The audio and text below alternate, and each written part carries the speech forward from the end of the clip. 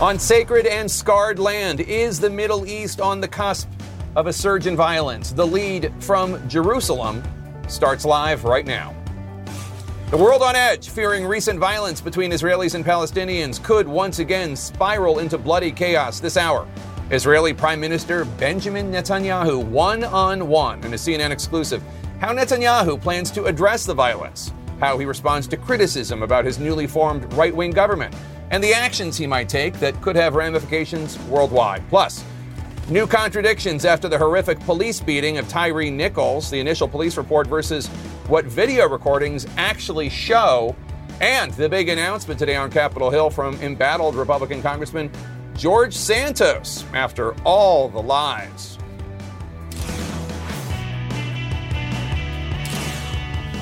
Welcome to The Lead. I'm Jake Tapper, live in Jerusalem, where recent violence between Israelis and Palestinians has become the center of international geopolitics this week. Just minutes ago, I wrapped an exclusive interview with Israeli Prime Minister Benjamin Netanyahu, who is back in office for an unprecedented sixth term.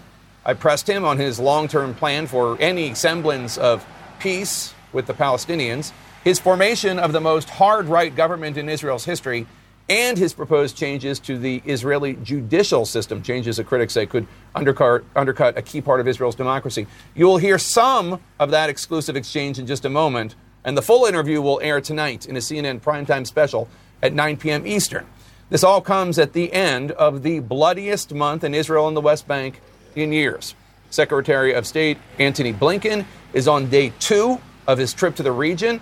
He met with Netanyahu earlier. He met with Palestinian Authority President Mahmoud Abbas in the West Bank earlier today, where he pressed for de-escalation. Palestinians and Israelis alike are experiencing growing insecurity, growing fear in their homes, in their communities, in their places of worship. We believe it's important to take steps to de-escalate and to try as well to create the foundation for more positive actions going forward. Beyond the borders, Israel is believed to be behind a drone attack on an Iranian military installation, according to the New York Times and Wall Street Journal. That drone attack comes as the U.S., Israel, and other allies fear the Iranian government could be rebuilding its nuclear weapons capabilities. But first, let's bring in Hadass Gold, who's also in Jerusalem with me, of course, because this is her beat. Hadass, how did Secretary Blinken's meeting go with Palestinian leader Abbas today?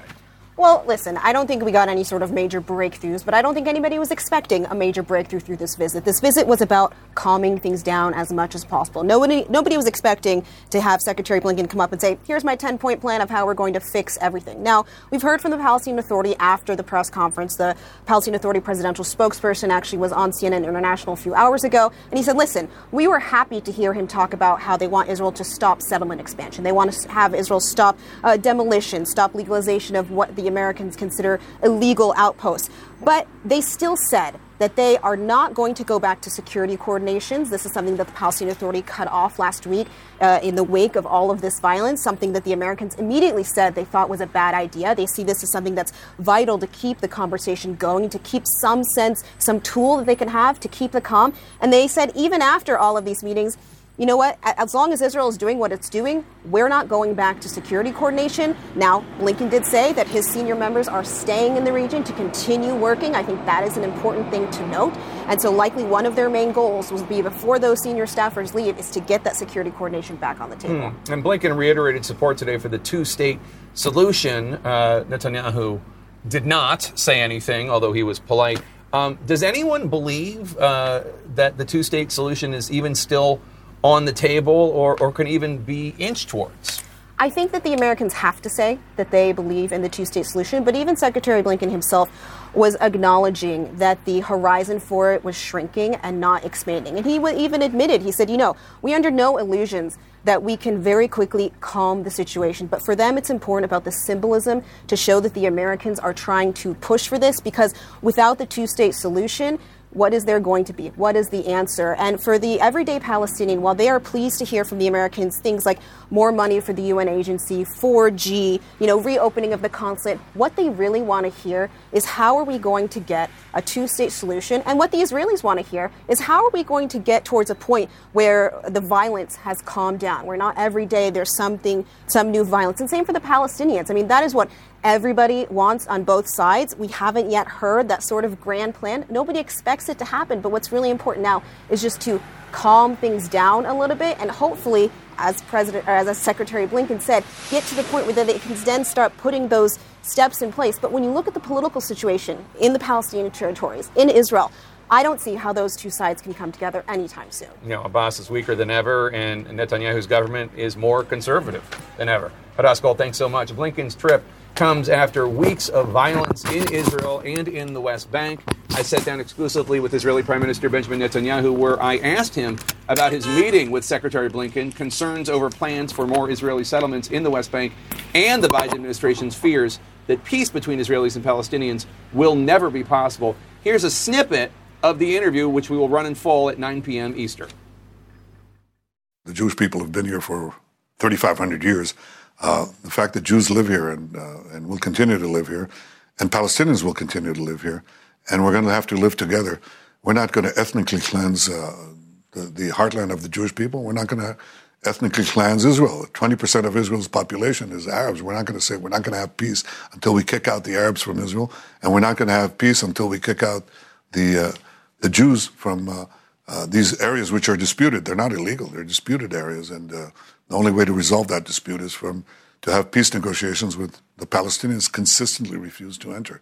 Now, I think we can get hung up on this, and we have in the past. People said, unless you resolve this issue and unless you have peace with the Palestinians, you're not going to have a broader peace with the Arab world. So for 25 years, the Palestinians who don't want peace with Israel want to see a peace without Israel, who don't want a state next to Israel, but a state instead of Israel. They had an effective veto on Israel's expansion of the peace, circle of peace around it. I went around them. I went directly to the Arab states and forged with a new concept of peace for peace, peace through strength. I forged 4 historic peace agreements. The Abraham Accords. The Abraham Accords, which is twice the number of peace agreements that all my predecessors in 70 years got combined. Well, let me ask you about it, because I know you're so committed to the Abraham Accords, which are a huge achievement by President Trump and by you. And I know you want to keep going. What happens when, let's say, the big prize is, I know Sudan's on the table, some of these Southeastern Asian countries are on the table, but the big prize is Saudi Arabia, obviously. What happens when Saudi Arabia gets the U.S. to go along with some of the things that they want from the U.S. in terms of security measures, but they say, look, Prime Minister Netanyahu, they probably call you Bibi, I need something for the Palestinians in order to go along with this. I can't just do this around the Palestinians. That's important to me and to my constituency. What are you willing to give? Are you willing to let people in the West Bank vote? Are you willing to let the 300,000 Arabs who have residency in East Jerusalem vote? Well, I'm certainly willing to have them have all the powers that they need to govern themselves, but none of the powers that can threaten us. And this means that Israel should have the overriding security responsibility, because every time we moved out, say from Lebanon, basically Iran came in with its proxy Hezbollah. We moved out of Gaza. Another radical Islamist, the Hamas, took over. And if we just walk away, as people suggest, then you'll have Hamas and Iran move into the hills around Jerusalem, overlooking Tel Aviv. So I think there's a formula for peace, but my view is because of the fact that the persistent Palestinian refusal, which goes back a century, to recognize a Jewish state, a nation state for the Jewish people in any boundary, that persistent refusal persists. If we wait for them, we're not going to have peace. People said you have to work your way outside in, first inside out. First, peace with the Palestinians, peace with the Arab world. I think realistically it's going to be the other way around. But if we make peace with Saudi Arabia, it depends on the Saudi leadership, and bring effectively the Arab-Israeli conflict to an end, I think we'll circle back to the Palestinians and get a workable peace with the Palestinians. I think that's possible, and I think that's the way to go. All right, we have just lost the signal with our Jake Tapper in Jerusalem. We will be working on getting him back momentarily. This interview with Prime Minister Benjamin Netanyahu was wide-ranging. You will see a fuller version of that interview tonight in a primetime special at 9 p.m. Eastern Time right here on CNN. We'll be right back. We are back live from Jerusalem, and moments ago you saw just a clip, an excerpt of my exclusive interview with Israeli Prime Minister Benjamin Netanyahu, which will air in full at 9 p.m. Eastern this evening. Joining us now to discuss is Yaakov Katz. He is the editor-in-chief of the Jerusalem Post. Thanks so much for being here. Really good to have you. So I asked Netanyahu about whether peace was possible between Israelis and Palestinians after this period of heightened violence. He's seems pretty committed against any sort of two-state solution under no uncertain terms, even though that had been the state. I mean, he hasn't been talking about two-state solution in years, but at one point, every Palestinian and Israeli politician talked about it. Now it just seems to be off the table. He even threw his own support behind it. Remember, there were speeches that he gave back during the Obama administration. He was under pressure, and he's endorsed a two-state solution. This government that he's currently in is the most farthest right and conservative government that Israel has ever had. No one in this government wants a two-state solution. No one wants to see a Palestinian state.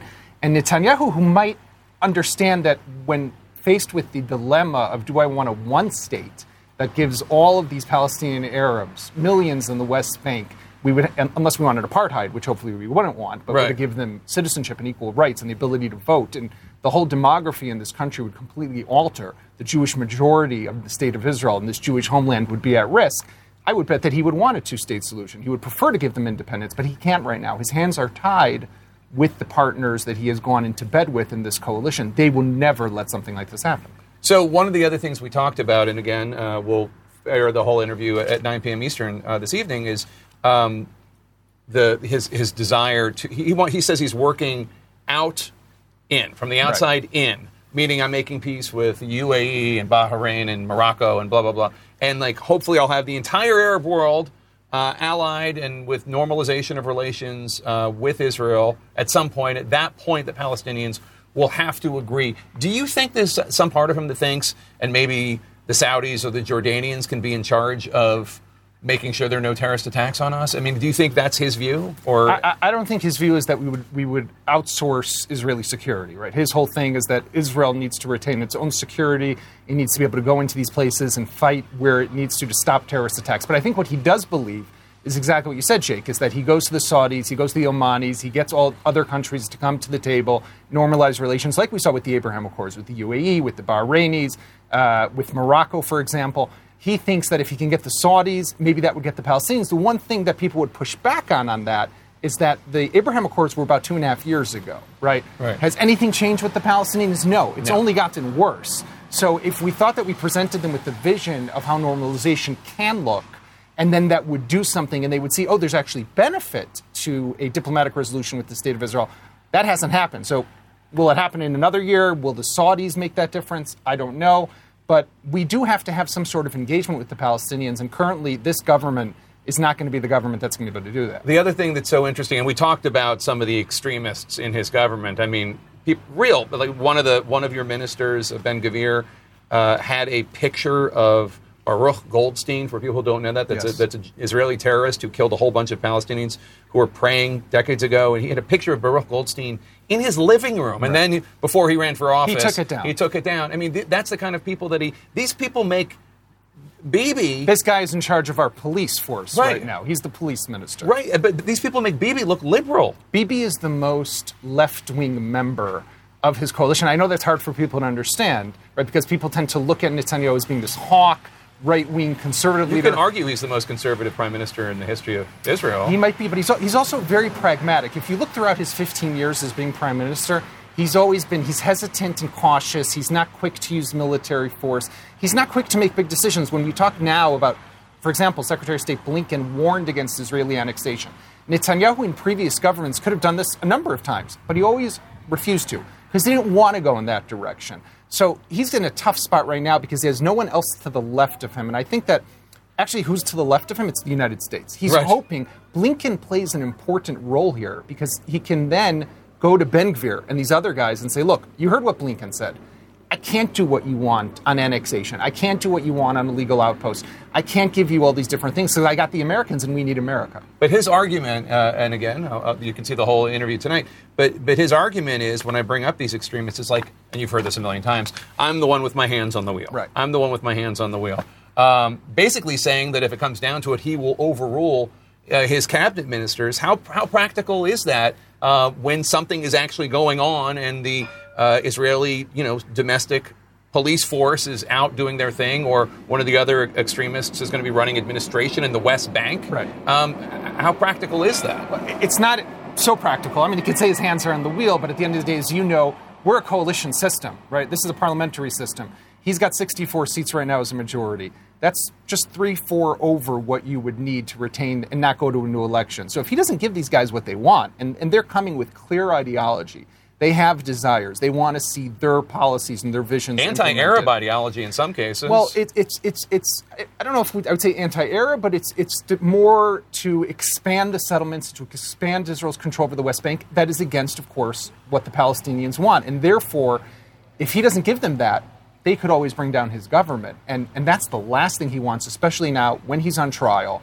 He's facing a court hearing. He's under indictment for 3 different charges: bribery, fraud, and breach of trust. Yeah. He needs this coalition. He wants to stay prime minister. Yaakov Katz, thanks so much. Great to have you here. Really appreciate it. You can see more of my exclusive interview with Israeli Prime Minister Benjamin Netanyahu this evening. It will air in its entirety at 9 p.m. Eastern, only here on CNN. Turning to our national lead now, more fallout from the death of 29-year-old Tyree Nichols in Memphis, Tennessee, including the revelation of information in the initial police report that is quite at odds with what you can actually see on the videos. This comes after the firing of 3 Memphis EMTs for their response to the fatal police beating of Nichols. And now another officer has been put on leave, making that at least 2 who have been relieved of their duties just this week.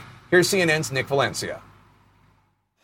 Hey, he took our running as soon as I seen a white. A bundle of contradictions between what the world witnessed in the video showing police beating Tyree Nichols and what's reportedly found in the initial police report about the incident.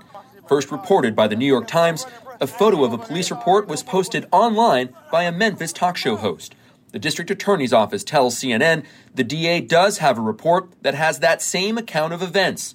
The report suggests Nichols was pulled over after police say he veered into oncoming traffic. It says he was violent, sweating profusely and irate when he exited the vehicle, and, quote, started to fight with officers, at one point grabbing one of the detectives' gun. Things not seen in the body camera and Sky Cop street camera videos, but the very things officers talked about during the encounter. He high as a kite. I hit that man with so many pieces and he's still. You stop on traffic stop? Yeah, him and stop on traffic. So we tried to, I'm talking about he yes. Then he was going for a gun too, so I'm like, he grabbed Mark's gun on the scene. The report also says Nichols was struck with a department-issued baton while given verbal commands to stop resisting. It notes nothing about the multiple times officers kicked him while he was lying on the ground. The Memphis Police Department still hasn't officially released a report all these weeks later. The Shelby County Sheriff's Office, also listed in that report image posted online, releasing a statement saying the release of reports in connection with the investigation is unauthorized, and the Sheriff's Office cannot comment. This issue of believing police reports on their face as they're immediately released is something we also need to reconsider. Officials announced more firings and disciplinary actions against public servants at the scene. In addition to the firings of the 5 black Memphis police officers now facing second-degree murder charges, 3 Memphis Fire Department personnel have been let go, and 2 sheriff's deputies have been put on leave, along with the 2 additional Memphis Police Department officers also on leave. We are looking at everybody who had any kind of involvement in this incident. Everybody who was on that scene who contributed in any way should be held fully accountable. As Tyree Nichols' family prepares to say their final goodbyes tomorrow. My brother was an innocent person. Everybody knows that my brother was filled with energy. He was like the light of the room. And today we're learning that the vice president will be in attendance at Tyree Nichols' funeral on Wednesday. She will join other senior level officials from the Biden administration. Jake. Nick Valencia, thanks so much. Coming up next, the big meeting without specifics spelled out, the commitments the White House is pushing for today before Speaker McCarthy arrives for talks with President Biden at the White House tomorrow. Plus, we now have never-before-seen video of former President Donald Trump being deposed by the New York Attorney General's office. You can hear it for yourself. That's coming up.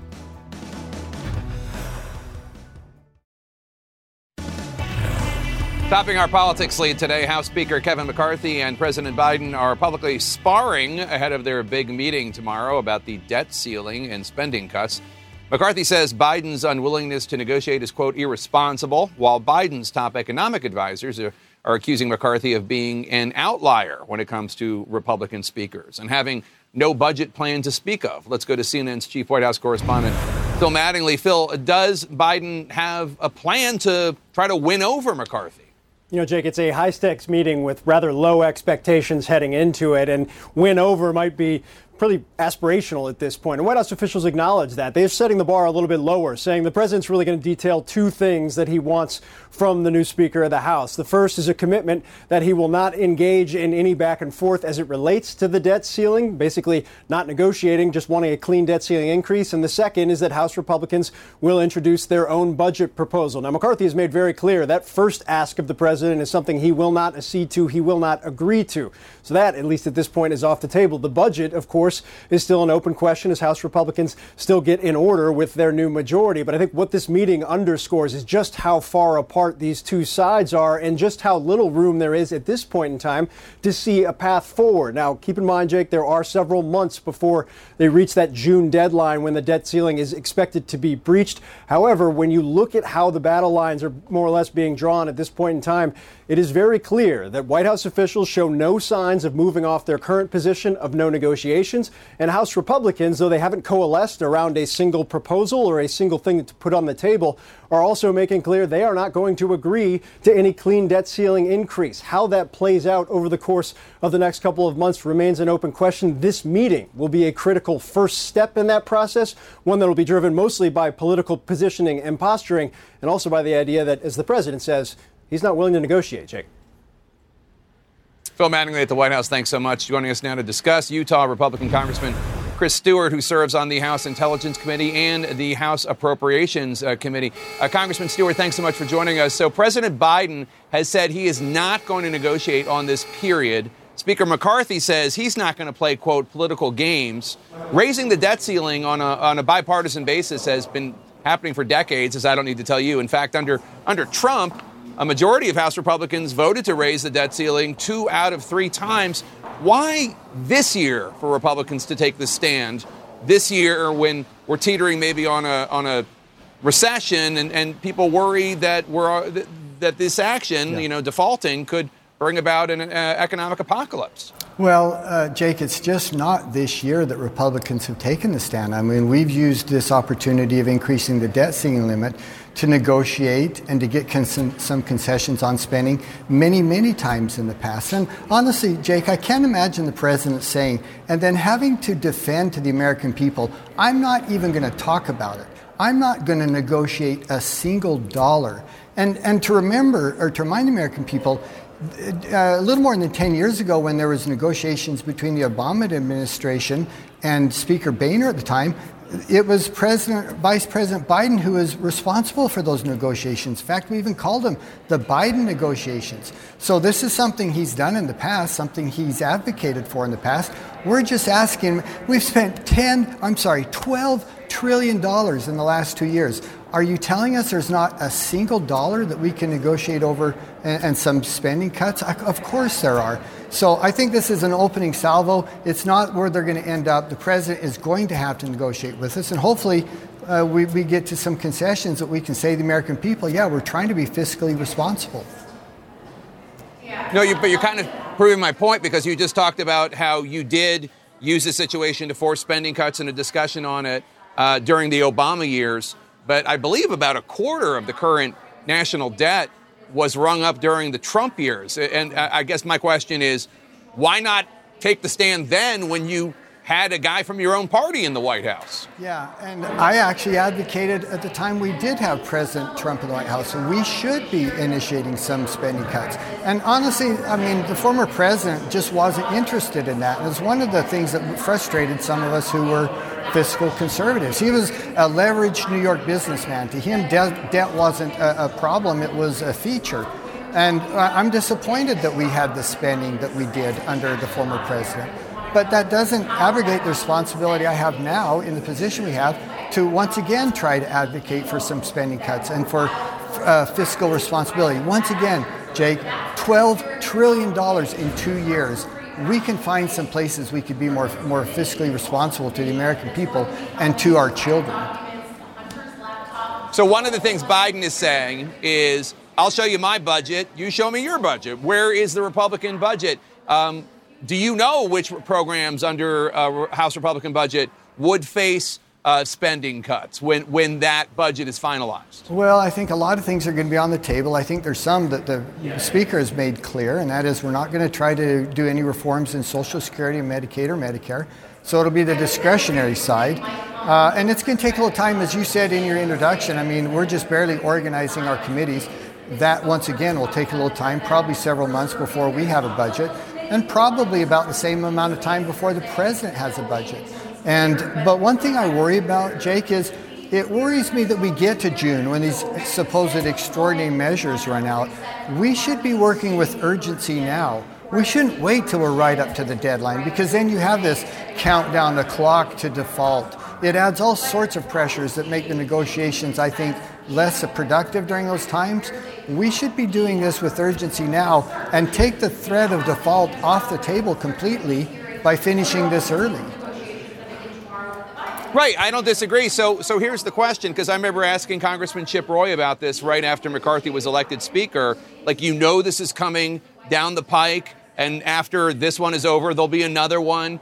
Why don't you, on the Appropriations Committee and some of the other House Republicans that want to spend more within the means of the U.S. government, go find some Democrats in the Senate, go find some people in the White House Council, the Council on Economic Advisors or whatever, and actually start working on some sort of plan that everybody can get behind instead of these public showdowns, Yeah, well, no doubt about it. And they do become public because they're so critical that we have success. I mean, a default on the U.S. debt would be an enormous consequence. I mean, that would be something that everyone was aware of.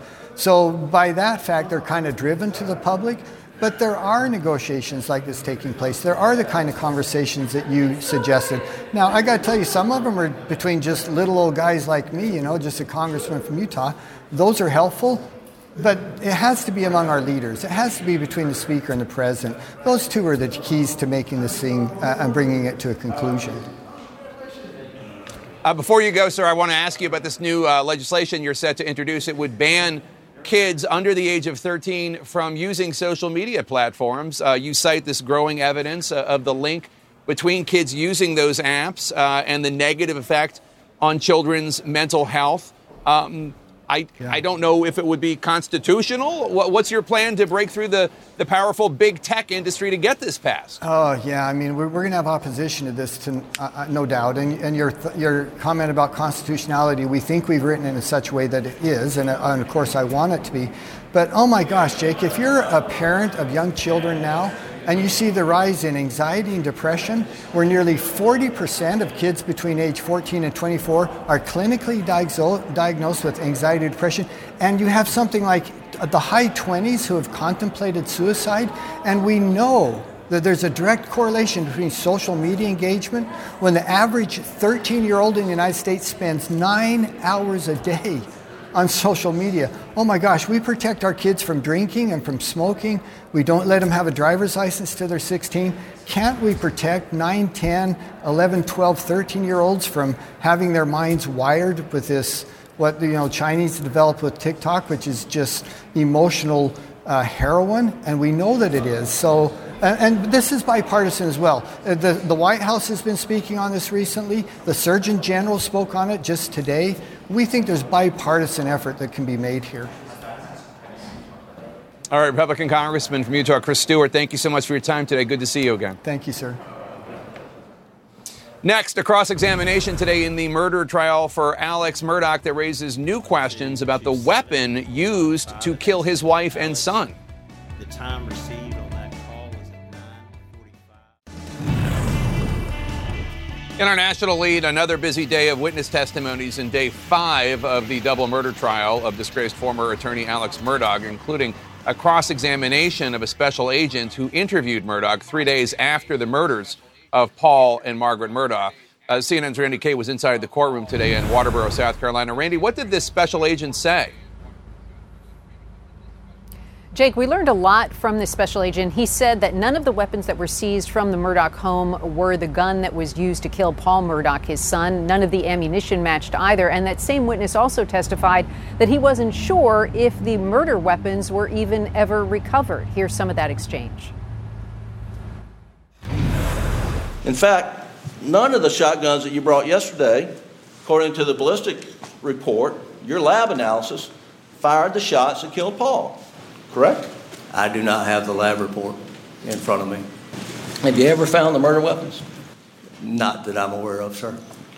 Are you aware, sir, that the shot that blew Paul Murdaugh's head off was Winchester, dry lock, steel, waterfowl, 12 gauge ammunition? And you didn't find any similar ammunition at Moselle on June the 8th or any time after that, correct? I did not, sir. And Jake, there was a whole lot of talk in court about this interview that Alec Murdaugh did with investigators back on June 10th of 2021, a few days after the murders. In that interview, this witness said that he heard Alec Murdaugh say about his son Paul, "I did him so bad." But the defense says that he actually said they did him so bad. The witness was basically saying it sounded to him like a confession, but he wanted to follow up on that. He wanted more information. So they replayed that clip of that interview, Jake, in court. They slowed it down by a third for that witness, hoping that he would change his mind. He stuck with it. He said, again, I did him so bad. They decided that they'll let the jury decide what he really said, Jake. And what more do we know about this two shooters theory? This is something that the defense put forward. They floated it out there in court. They're trying to establish that Alec Murdaugh could not have done this because Maggie Murdaugh was killed with a rifle and Paul Murdaugh was killed with a shotgun. So how could it just be Alec Murdaugh using both of those weapons? They also, as you know, didn't recover the murder weapons, so it's hard to say. But we know from the defense that they are trying to put this theory out there, maybe float the idea that there was somebody who came in, maybe there was a lookout, somebody else was involved. But of course, the prosecution is not buying that, Jake. All right, Randy Kay in Walterboro, South Carolina. Thanks so much. Appreciate it. Turning now to a bizarre story out of a zoo in Dallas. Is it monkey business or something more nefarious? The zoo says 2 emperor tamarin monkeys were stolen Monday after their habitat was intentionally compromised. And this is just the latest incident that has happened at the zoo since January 13th. CNN's Rosa Flores is following this. Rosa, help us understand the suspicious activity and the potential crimes that may have been committed here. No, you're absolutely right. These could be potential crimes, and there's been 4 since mid-January. The latest, the one that you mentioned, the disappearance of those 2 emperor tamarin monkeys that happened yesterday, and police say that their enclosure was compromised. And then there's the case of the clouded leopard named Nova. Now, Nova is considered a vulnerable animal because there's only 10,000 of them left in Southeast Asia. Now, in that case, the animal went missing. The zoo was shut down. Nova was found, but police also found that her enclosure had been compromised. They do think that it's intentional. And on that same day, there was another case, another enclosure where monkeys were being kept, specifically a breed named Langer. Those monkeys were also compromised, but they stayed in their enclosure. Their enclosure was compromised, but they didn't go anywhere. And then finally, there's the death of a 35-year-old endangered vulture named Pin. Vulture died. The enclosure was also cut, so very similar circumstances. Police say that the cause and manner of death has not been determined, but they are investigating. And according to the zoo, the Pin did not die from natural causes, Jake. And so there's a lot of things circulating at the Dallas Zoo right now. They're trying to figure out exactly what happened. Jake. All right, Rosa Flores, thank you so much. Coming up next, Trump on tape, the deposition video released today revealing why the former president said he'd be a, quote, absolute fool not to plead the Fifth. Stay with us.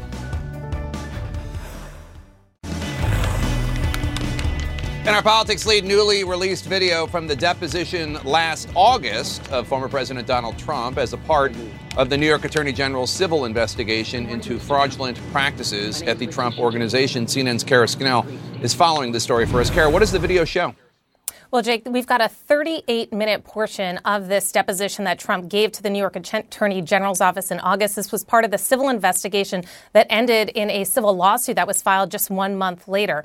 Now, in this deposition, the portion that we've seen, it's the start of this interview where Attorney General James is there introducing Trump. It's a tight shot, as you can see there, of just the former president. And as you know, he has famously said that only mobsters take the Fifth and innocent people don't use their Fifth Amendment rights against self-protection. Well, in this deposition, Trump does assert the Fifth Amendment, and here's the reason why he said he did. Take a listen. Anyone in my position not taking the Fifth Amendment would be a fool, an absolute fool. One statement or answer that is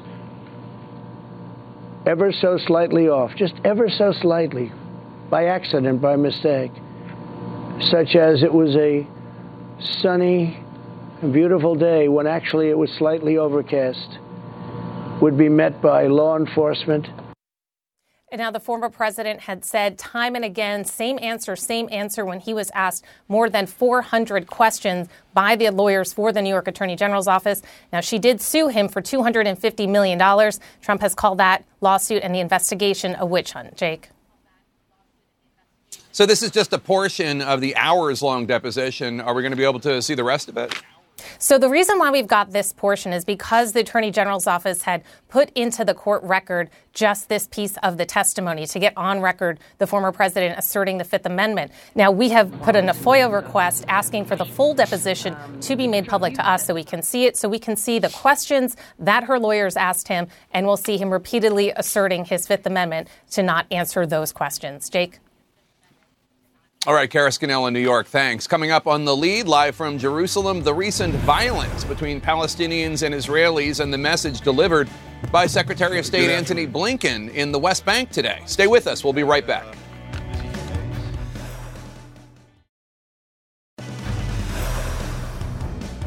Welcome to The Lead. I'm Jake Tapper, live from Jerusalem. In this hour, formal charges in the deadly Rust movie set shooting. What court documents filed just moments ago reveal about Hollywood star Alec Baldwin, plus new vote counting that puts Speaker McCarthy's plans in jeopardy, this time as he tries to take Democratic Congresswoman Ilhan Omar off the House Foreign Affairs Committee. And leading this hour, we're live from Jerusalem after my exclusive conversation with Israeli Prime Minister Benjamin Netanyahu. The interview came only hours after U.S. Secretary of State Antony Blinken visited the West Bank and reacted to days of deadly bloodshed in this region. Blinken met with Palestinian leader Mahmoud Abbas, urging a de-escalation in violence between Israelis and Palestinians. CNN's Nick Robertson was also in the West Bank, where some Palestinians fear Blinken's calls for peace may amount to nothing but words.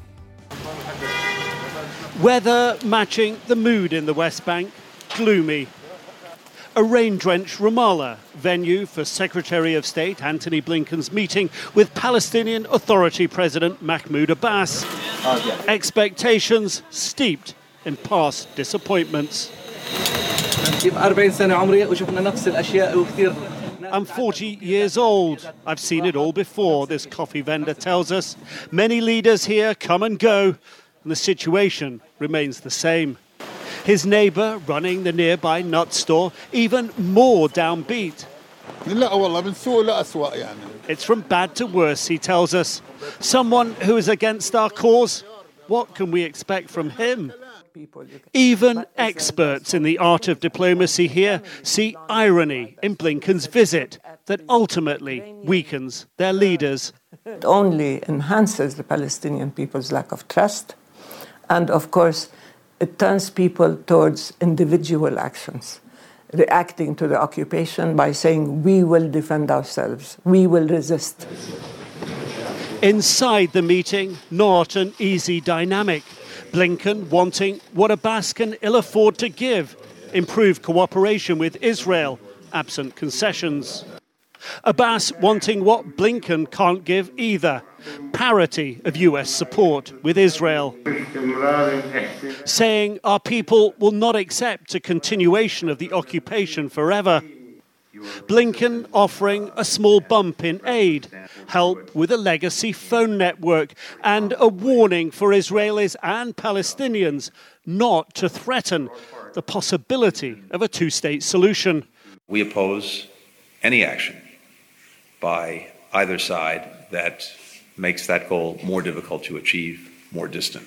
And we've been clear that this includes things like settlement expansion and, of course, incitement and acquiescence to violence. Stronger words than many expected, but here actions speak loudest. The fact is, Israel has destroyed the two-state solution. Israel is making sure that there is no viable sovereign Palestinian state. Expanding settlements, stealing more land. For the young, Blinken's diplomacy a double whammy. No faith in their own leadership and no hope Blinken can deliver. Our leadership is incapable of delivering what we want, 18-year-old Nihad tells us. I don't see a two-state solution, he says. Maybe between us and the Jewish people, but with the Israeli occupiers, never. Nick Robertson is here in studio with me. And Nick Robertson, what was your takeaway from being there? Yeah, I think the big takeaway is the lack of credibility that Mahmoud Abbas, the Palestinian Authority president, has. One of the reasons is because Israeli troops are able to come into the West Bank and Palestinian citizens are getting killed. So that undermines his ability to stand up for the Palestinians and say, hey, I can take care of your security. What does that look like? That looks like Palestinian gunmen coming outside synagogues and killing people here. But I think underneath that, it's important to understand the terror groups in the West Bank, Islamic Jihad and Hamas, are purposely going after his credibility, Abbas's credibility. How do they do that? Because they do things that tempt the Israeli troops deeper and deeper into the West Bank. You'll notice that Gaza has been pretty calm. They're keeping a lid on that. They're drawing Israeli troops into the West Bank, which allows situations to develop where Palestinians get killed. That inflames the situation, undermines Mahmoud Abbas. That's the game for them. Pretty devious. Nick, thanks so much. Appreciate it. Let's bring in CNN's Kylie Atwood at the State Department for us now. And Kylie, Nick just referred to the U.S. pushing this two-state solution as something from yesteryear. The U.S. talks about it, but, you know, it's been talked about for decades, and it's gone nowhere. And Netanyahu is no longer advocating for it, even though he once did. But is this the only stance that Secretary Blinken thinks he can take? At this point, yes, and he made that pretty clear today. And when you talk to U.S. officials, their rationale is because they don't believe there's an alternative that would make Israel a Jewish state and also a democracy and would also give equal rights to Palestinians. But realistically speaking, Jake, this administration simply has not prioritized the Israeli-Palestinian issue in terms of what their focus has been on the foreign policy front. And so I think that it's key to consider that they haven't really had fresh ideas to put on the table because they've been focused on other issues overseas. Blinken did not call for new peace talks in his meetings in the region, even though he met with Netanyahu and he met with Abbas. Is this something the State Department thinks is basically not even worth raising publicly? I think they believe it's a not right now issue because you spoke about the fact that you have Netanyahu back there, prime minister again for a sixth time, not endorsing a two-state solution. You have Abbas, who has been the president of the PLO for more than 15 years. These are just not leaders who are showing a willingness to work together and haven't historically. So they don't believe that that is a great starting point. And I also think that when it comes to this cycle of violence that we have seen over the last week or so in Israel and in Palestine, you also have the Secretary of State really honing in on the fact that they need to de-escalate things before they can go anywhere. He used the term today, one step at a time. And it's very clear that he's leaving officials behind in the country to try and work on things that they can progress forward in terms of small steps. Again, focused on small things, not a bigger solution at this time. Jake? All right, Kylie Atwood at the State Department, thanks so much. Let's bring in Democratic Congressman Gregory Meeks of New York. He is the former chairman and current ranking Democrat on the Foreign Affairs Committee. Congressman, good to see you. So you just heard Kylie Atwood discuss that the U.S. is still pushing the two-state solution despite no signs of any progress and no endorsement of it from the Israeli prime minister. Is the two-state solution now an unrealistic goal for the U.S. to have? Does it undermine our own impotence to keep pushing for something that Netanyahu is pretty clearly not on the program for? Now, I think that is much needed and very important to say that we have to have a two-state solution. To not to have one is not good for Israel, not good for the United States, not good for the Palestinians. You know, if you talk about a one-state solution, then you're talking about having 6 million Palestinians in Israel, where they may not have the equal rights. So we need to make sure that there is a two-state solution. We need to be strong on that with all parties. And there's mechanisms that we've got to try to get there by having the dialogue and conversation that I think that Secretary Blinken was talking about, and de-escalating. That's what has to happen right now, the de-escalation of violence. Too much violence is going on right now. We saw the Palestinian terrorists killing a number of Jews in synagogue, and then we see the increased violence in the settlements to the Palestinians.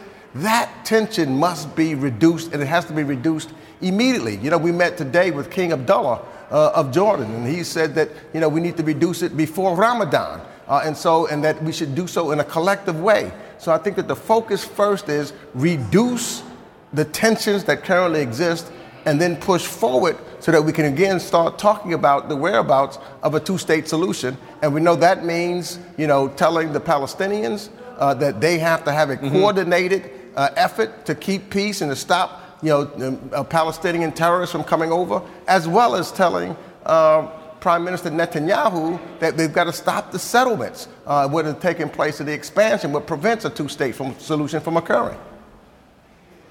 So Netanyahu's new government was formed with members of two parties that are to the right of Netanyahu. A couple of the ministers in his cabinet have some really controversial actions and statements in the past, not even that far in the past.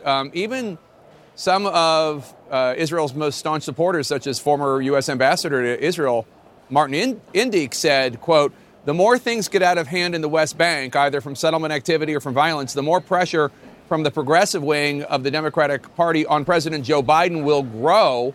While he will resist it because he's fundamentally pro-Israel, nevertheless, he cannot ignore it."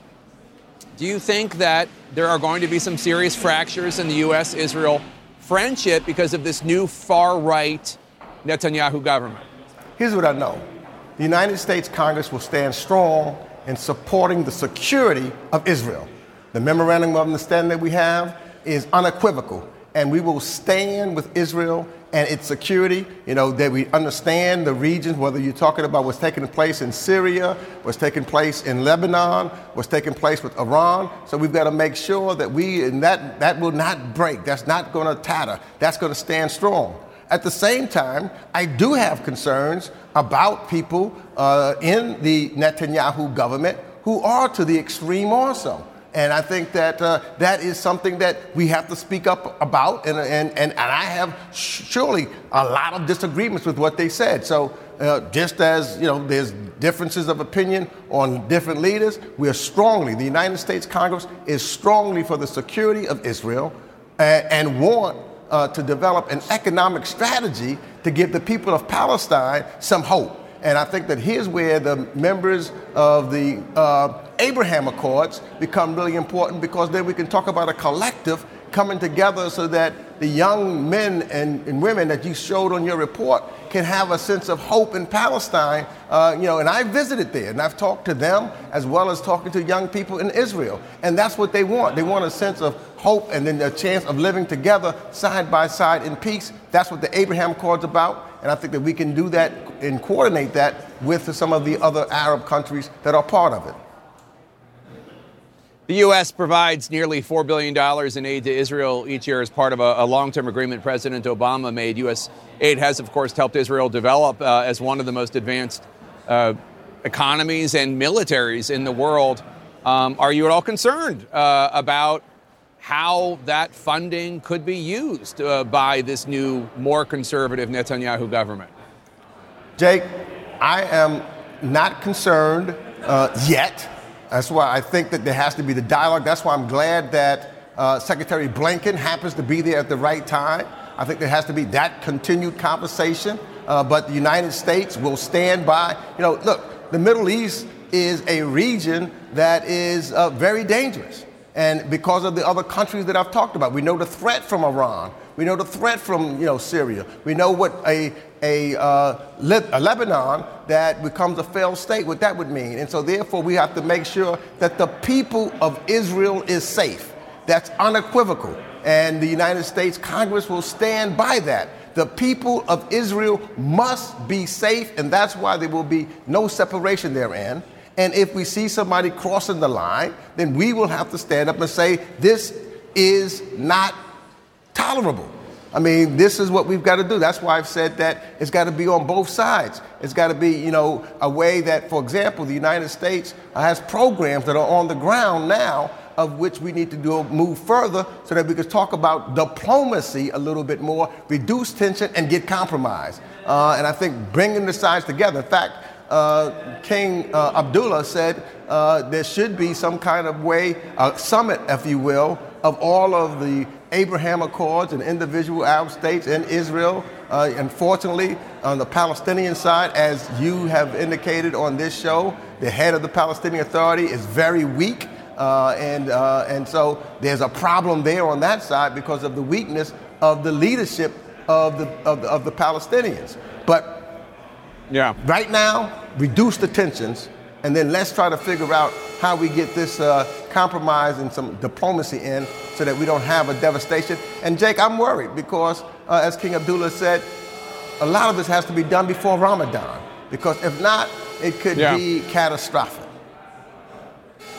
Democratic Congressman Gregory Meeks, ranking Democrat on House Foreign Affairs. I hear you have a vote there. Thanks so much. My exclusive interview with Israeli Prime Minister Benjamin Netanyahu will air this evening. You can see that conversation in its entirety at 9 p.m. Eastern, only here on CNN. CNN is also live in Ukraine, near the front lines of some of the fiercest fighting yet. What Ukrainian troops are telling us about their desperate attempt to hold the city of Bakhmut. Plus, sources tell CNN of yet another search for classified documents. We're now learning the FBI went into Biden's D.C. think tank office. Stay with us.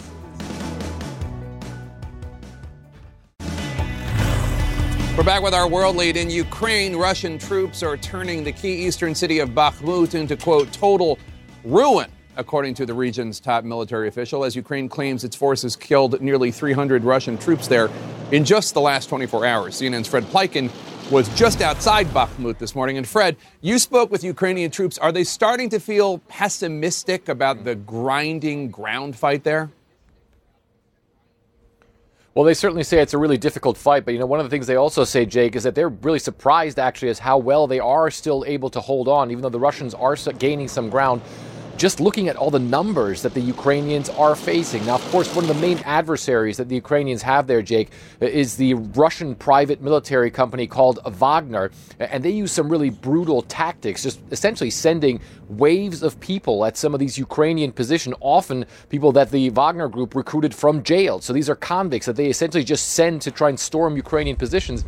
And we spoke to a Ukrainian soldier who said he was in his position with about 20 other guys from his unit, and they got attacked by 200 people from Wagner. They say they fought for about 10 hours, and he says that he believes that they either killed or wounded about 140 of those Wagner stormtroopers, essentially, until they themselves had to retreat. So that's the way that the Ukrainians on that front line are losing some position and are losing some ground. There's a lot of Russians who apparently die and are wounded in that whole process. So certainly very bloody, those small victories that the Russians might be having there. One of the things that the Ukrainians say, though, that's really difficult for them as well, though, Jake, is that right now they say it's not only Wagner that they're fighting against anymore down there in Bakhmut. They say that increasingly the regular Russian military, also Russian paratroopers, are becoming involved, obviously making it even more difficult. However, the Ukrainians also say that they are not going to give an inch of their territory without a fight, Jake.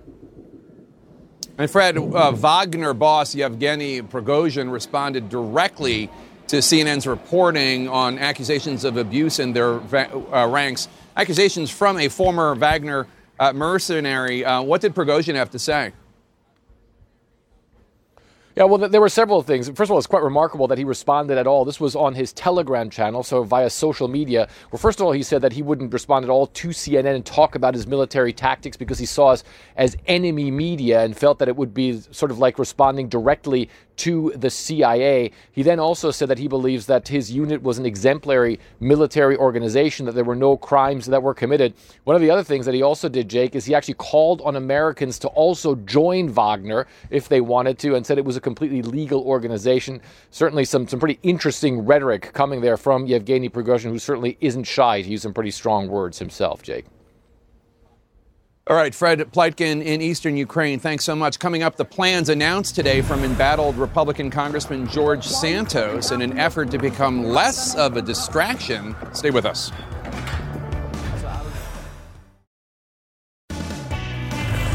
And our politics lead sources tell CNN that the FBI searched President Biden's former office at a Washington, D.C. think tank in November after classified documents were first discovered there. CNN's Paula Reed is following this for us. And Paula, this search has not previously been disclosed by the White House or by Biden's personal attorneys. We knew they found the documents, but we didn't know they searched for them. Why are we only learning about this now? That is the question, Jake, because both the president's attorneys and the attorney general have had the opportunity to previously disclose this. Now, the Attorney General, the Justice Department, they don't typically talk about specific investigative steps that they have taken in cases, but this isn't your usual case. And the Attorney General, of course, held a press conference where he announced the appointment of a special counsel, and he also took an unusual step of laying out a timeline of things that had occurred in the course of this investigation. And one of them, he notes, that on November 9th, the FBI began an assessment to determine whether any classified information had been mishandled. Well, Jake, we have learned from our sources that assessment included the FBI going with the consent and permission of the president's attorneys to the former office. But we've also learned from our colleague Jamie Gangel that by the time the FBI got to the office, all the relevant materials had been removed, sent to the archives, so they were likely just checking to make sure nothing was left. We've also heard from previous Justice Department officials who've told us, look, this is all standard operating procedure. But, Jake, this is not a standard case. This has to do with the President of the United States and a Justice Department that is trying to prove to the American people that this case is being handled fairly and like the one into the former president. So this whole incident, it just raises a lot of questions about just how transparent the White House and the president's attorneys are really being here. All right, Paula Reed, thanks so much. House Republican leaders are working to lock down enough votes to make good on Speaker McCarthy's pre-election vow to remove Democratic Congresswoman Ilhan Omar from Minnesota from the Foreign Affairs Committee over past anti-Israel comments she has made using anti-Semitic tropes. 3 Republicans have already said they are not in favor of the move. Republican leadership can only afford to lose 4 Republicans if everyone else is in attendance. CNN's Manu Raju is following this live from Capitol Hill. Manu, we should note that Congresswoman Omar has apologized for at least one of those comments. Some Republicans have suggested a compromise resolution that would allow her, Omar, and any other future evictees from committees to appeal to the House Ethics Committee if ousted. Where does that compromise stand? Yeah, that looks to have worked to flip at least one of those no votes. You mentioned 3 of those no votes. That included Victoria Spartz of Indiana, the Republican, saying in a statement that she plans to support this resolution now that they're making this change to deal with these due process concerns, essentially allowing Omar to appeal getting kicked off the committee to the House Ethics Committee. So that means that only 2 Republicans who are voting no at the moment. I just talked to Congressman Matt Gaetz. He had wavered on this issue as well. He just walked out of Speaker McCarthy's office. McCarthy lobbying Gaetz to back this measure. Gaetz telling me that he is reviewing this. He is taking it seriously in the aftermath of the inclusion of this language. He may back it as well. Others, including Tony Gonzalez of Texas, told me that he is still thinking about backing this measure. Now, the Republican leadership is still confident they will get the votes, but that may have to wait, Jake, until next week because some members are absent. They're not going to be here this week, and so they may not have the votes set this week, but they expect to have one as soon as next week, Jake.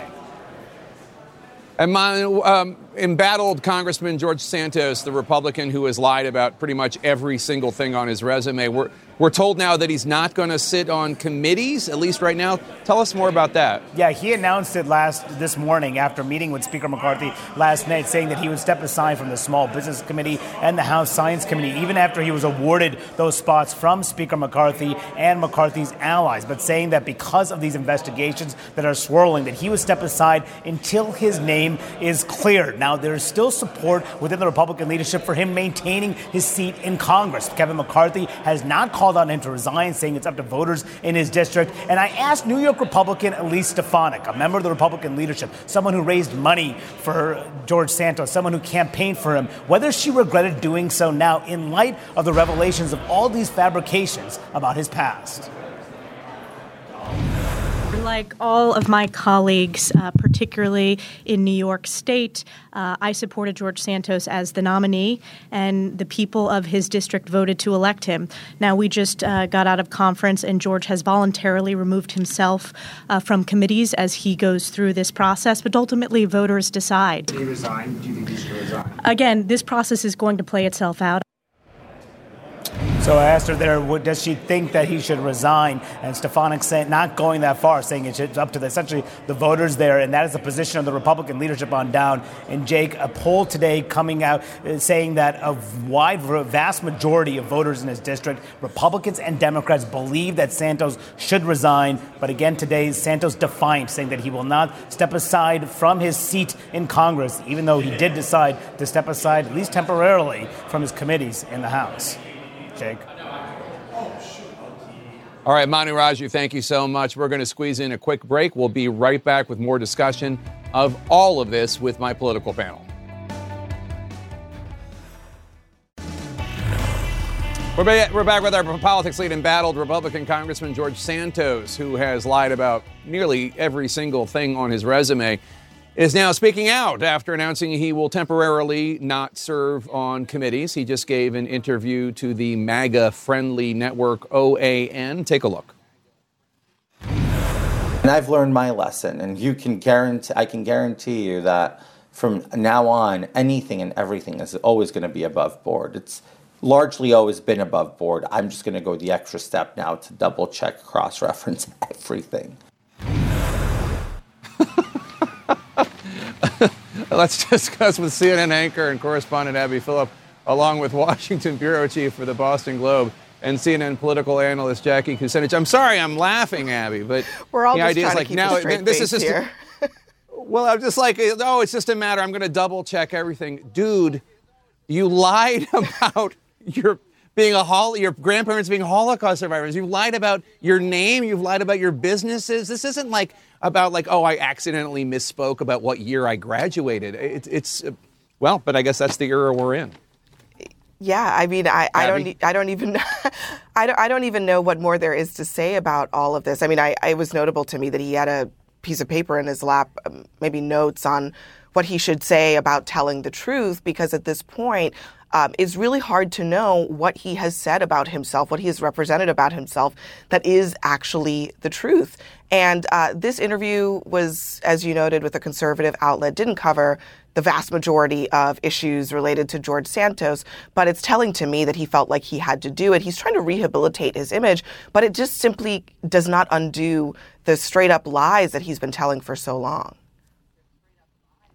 Although we should note, Jackie, that he does seem to be kind of leaning into this idea where, he's just another MAGA victim of the biased media and the deep state and blah, blah, blah. But that's not, I never even heard of this guy. Nobody's out to get him.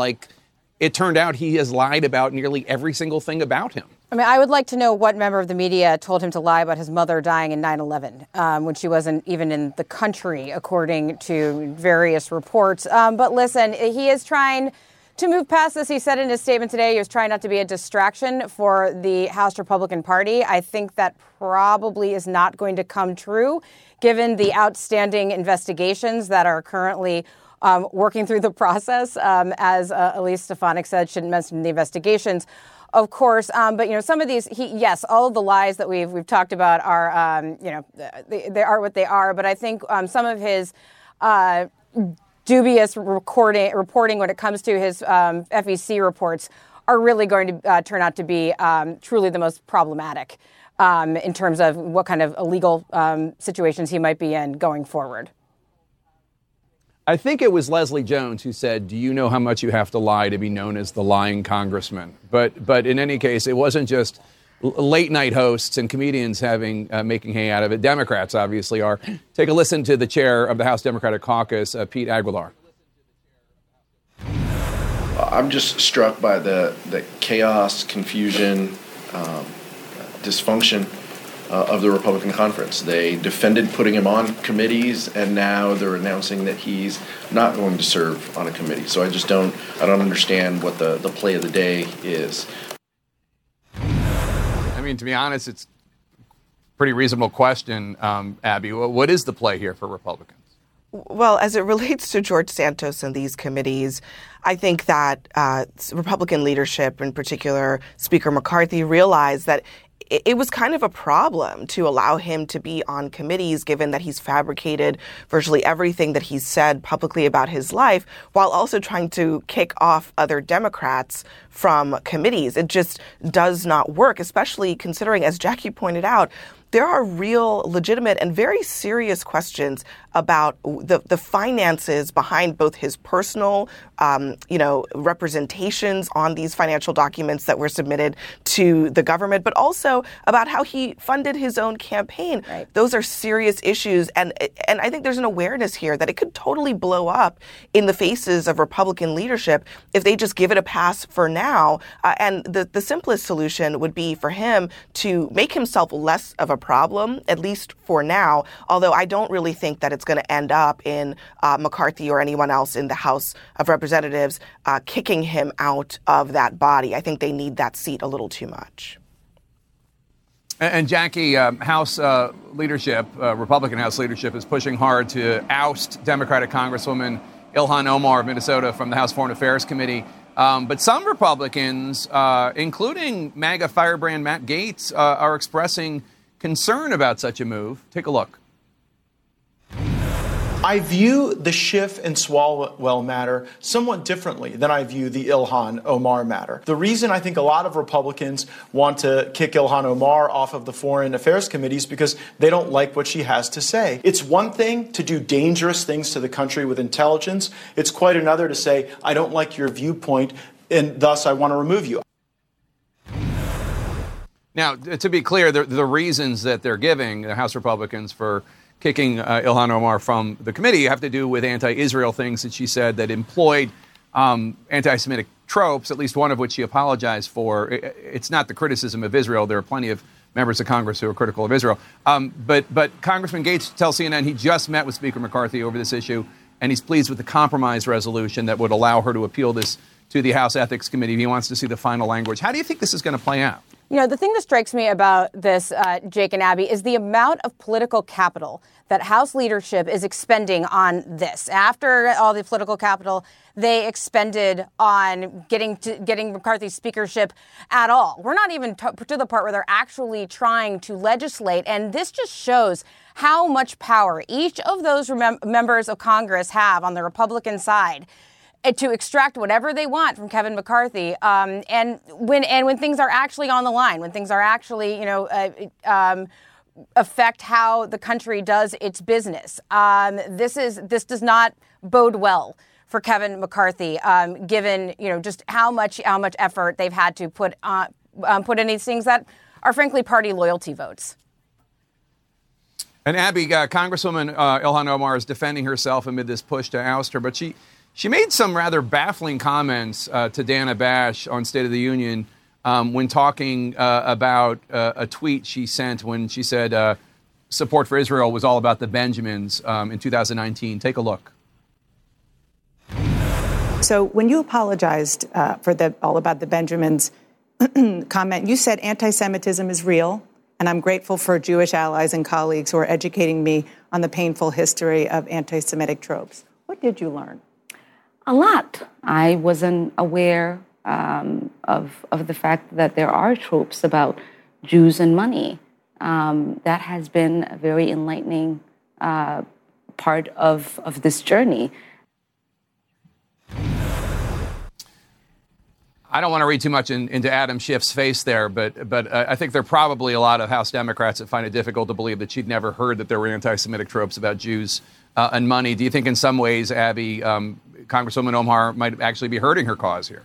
Yeah, I mean, definitely Congressman Schiff's face kind of spoke volumes there. But yeah, no, it's not helpful to say that you'd never heard of a pretty well-known trope about Jewish people. And so at this point, I mean, I think that it's not necessarily helpful for a Congresswoman Omar to be out there dealing with this issue. In some ways, as Jackie pointed out, this is a problem that Republicans internally are wrangling about, and it's not clear that McCarthy even has the votes to do it. So, you know, from the Democrats' perspective, it's probably best to let them fight it out. But comments like that certainly don't help.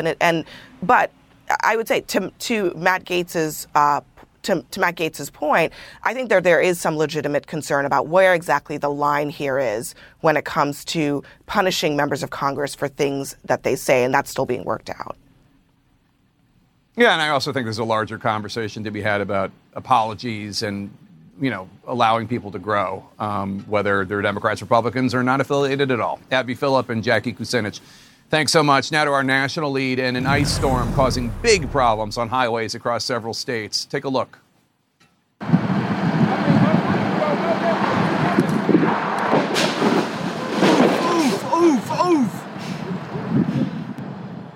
Oh, brutal. Crashes and vehicles caught in dangerous slides. The scene playing out across the southern United States today from Texas to Tennessee. Let's bring in Jennifer Gray in the CNN Weather Center. And Jennifer, this ice storm impacts several major cities, and the threat of it is not over. You're right. It's far from over. We're going to see another wave of this tomorrow. This isn't going to end until Thursday morning, most likely. And it is far reaching. You're right. We're talking about South Texas all the way over to portions of Tennessee, the Ohio Valley, and just a huge area of nothing but ice. Freezing rain is the worst case scenario when you're talking about winter precipitation because it doesn't look like much. You're not seeing snow piled high, but you just slide. There's no way you can drive when ice is coating the road, especially when you're getting up to half an inch of ice for some of these places across central Texas, Arkansas. Look at all the reports of ice and sleet that have been reported from Texas to the Ohio Valley. We're talking about quarter of an inch up to half an inch of ice potentially across these areas. And here's the radar here. We are going to get a little bit of a break, but more is to come by the time we get into tomorrow. We still have those winter alerts up. And if we go forward in time, you can see this is Wednesday morning. We have another huge batch of possibly sleet and freezing rain that's going to come for Texas, Oklahoma, as well as Arkansas. And so it's just going to be compounded on what has already fallen, Jake. So we could see more accidents as well as power outages tomorrow.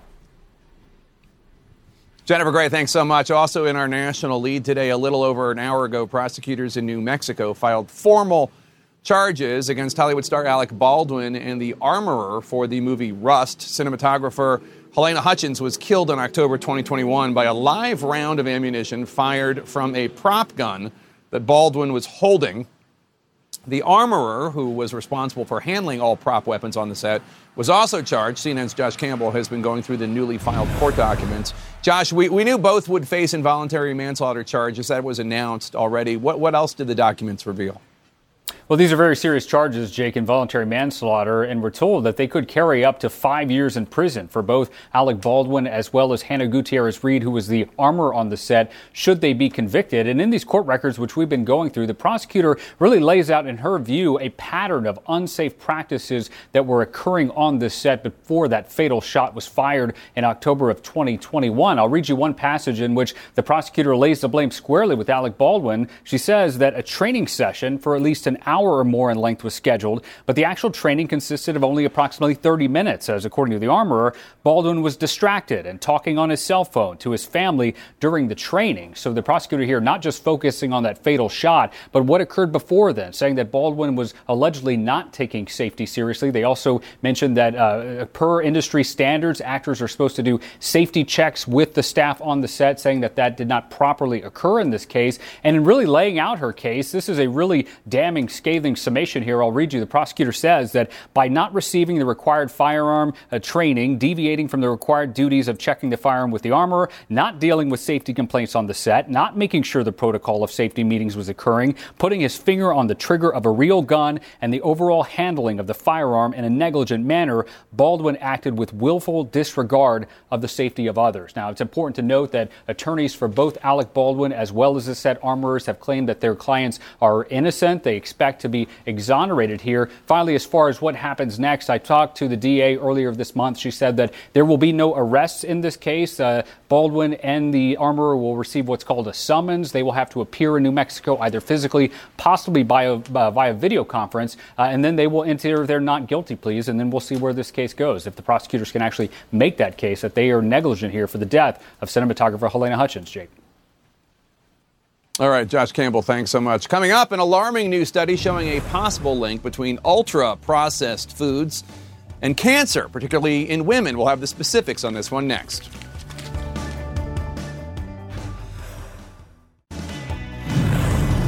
In our health lead now, a new study shows eating ultra-processed foods might be linked to an increase of cancer, especially for women. Let's bring in CNN's Dr. Tara Nurullah. Dr. Nurullah, which foods are considered ultra-processed, and how harmful exactly are they? Well, it's a lot of the foods that you and I and our kids like to eat, Jake. This is things like breakfast cereals, snacks, some processed meats, frozen pizza, things that are highly palatable, marketed really aggressively, easy to heat and easy to reheat. The issue is that a lot of these foods are really low in nutritional value. They're chock full of fat, sugar, and salt. We have seen an association with these foods and type 2 diabetes and obesity, but what's really a question mark is around cancer. And we know that cancer is responsible for 1 in 6 deaths worldwide. In fact, 50% of it is preventable. And so when you look at food as being a potentially modifiable risk factor, this is important. So this study really looked at 200,000 British adults. They were average age of about 58. They had them take a food questionnaire, and they followed them for about 10 years. And they found that for every 10% increase in ultra-processed food content in their diet, they saw an increased incidence of overall cancer by about 2%, increase in developing ovarian cancer by about 19%. And then when they looked at the death risk, Jake, there was a 6% increased risk of dying from any cancer, about a 30% increased risk of dying from ovarian cancer. So these numbers sound alarming, but I think it's important to always point out some of the caveats to these studies so that people don't get frightened. And there are some limitations. Well, tell me what the limitations are to this study and how ultra-processed foods might actually cause cancer or not. It's always difficult with these diet studies to really prove cause and effect, and that's not the type of study this was. It's an association study. So you can't always take out all the other factors that might have contributed, like did people who have bad lifestyles in general also eat ultra-processed food, and it was the bad lifestyle that was causing this. Also, this was predominantly a white population. There's always issues around food questionnaires and whether they were filled out appropriately. But there's a potential mechanism there when you look at, obviously, poor nutritional value. We know that obesity is a risk factor for certain types of cancers. And then there are question marks around food additives and things that happen during processing and packaging of food and whether that might contribute to cancer risk. Let's turn to a different topic. There's new data from the CDC showing that the U.S. saw a slight increase in the number of births in 2021. How significant was this baby bump?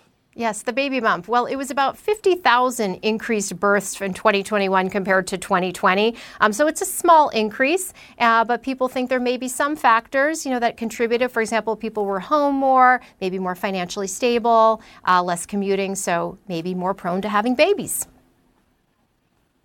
All right, Dr. Tara Nurullah, thanks so much. Appreciate it. Coming up next, more of my exclusive interview with Israeli Prime Minister Benjamin Netanyahu, including his response when I asked him if he would serve, as some have suggested is possible, as a mediator to stop Russia's brutal assault on Ukraine. That's coming up in the Situation Room with Wolf Blitzer. And, of course, you can see my entire interview with Netanyahu tonight at 9 p.m. Eastern, only on CNN.